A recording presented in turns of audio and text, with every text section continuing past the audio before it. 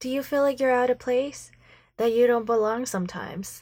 Have you felt like you needed to hide yourself? Maybe you were made fun of, or felt like you were different. In this episode, let me show you how this can be a blessing in disguise, maybe even be your special power.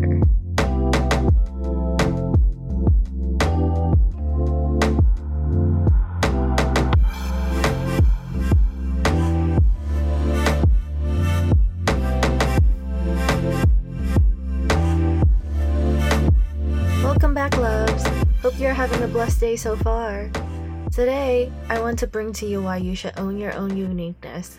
Plenty of us have probably experienced rejection. Maybe even been told that you're weird, you're not good enough, you're ugly, you don't have what it takes. The list goes on. Most of us ends up carrying that with us through adulthood, never realizing our full potential because of it. The rest, the blessed few, took that as fuel for the reason why they're overachievers. But most of us don't have that within us. We care about what others think, especially our friends and family.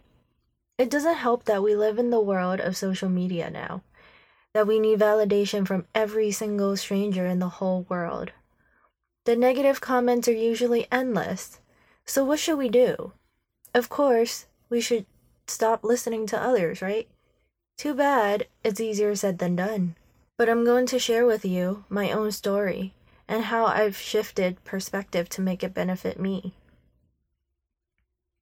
This goes back to as young as I can remember. I've always felt out of place and didn't feel like I belonged anywhere. I've had plenty of friends growing up, but I've never expressed to them how alone I felt. All my friends and my best friends, even family members, seemed to all live a certain way. And it felt like they were all normal, to what society considers as normal. Luckily, I was able to slide by having surface level things that I liked, that allowed me to have friends. But I know not everyone is that lucky. Nonetheless, it didn't change how I felt inside. I had very different views about the world, but I was a very shy girl growing up, so I didn't speak much. I've had plenty of viewpoints told to me on how the world is, how I should be, and what is expected of me. You know, the typical go to school, get good grades, get a job, get married, have kids, and settle down, and then die. But none of that really sat well with me, and the few times I voiced my own opinions to my family, I was always rejected and told, I don't know anything, so stop talking like I do. You know, that stuff sticks with you as you get older, because you don't know any better as a kid. As kids, you look to your parents as the people you trust and follow blindly. Most of the time, you're not allowed to question the teachers, or you're written off as the troubled child. Anyway, getting off topic there. When you have different views, and then others around you reject you, or tell you that you're wrong, or crazy for thinking those things, you start feeling alone. To others, they probably just disregarded it and moved on, but for me, it stayed with me. The feeling of loneliness kicked in, despite being around plenty of people or friends. The loneliness isn't the same as for those who just have a hard time being alone. The loneliness came from feeling different, and that the people you thought were your friends, or those who cared about you, had very different views of life. It felt like I wasn't accepted for who I am, and it sucked, but I kept it to myself so no one around me ever noticed. It wasn't until 2 years ago that I embraced my uniqueness. It wasn't easy, but there came a point where I was fed up of hiding myself. I felt like people didn't understand me, and I wasn't sure if they really liked me for me. It took a lot of courage to just say, fuck it. I'm deciding to be myself, with all my flaws included.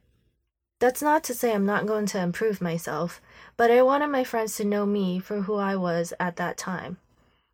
I realized I was so afraid of being different, but it was this difference that allowed me to understand others on a different level. I was always able to understand what others were going through, but I never felt that other people understood what I was going through. It wasn't their fault. It was mine for being too afraid to speak up for my own truth.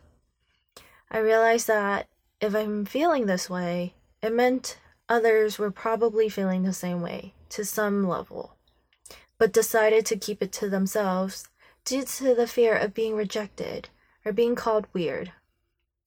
But it's this difference between all of us that makes it so beautiful, because when we are able to accept our own differences and own it, we are less judging of others. The biggest thing is that we don't care what others think about us as much as we used to.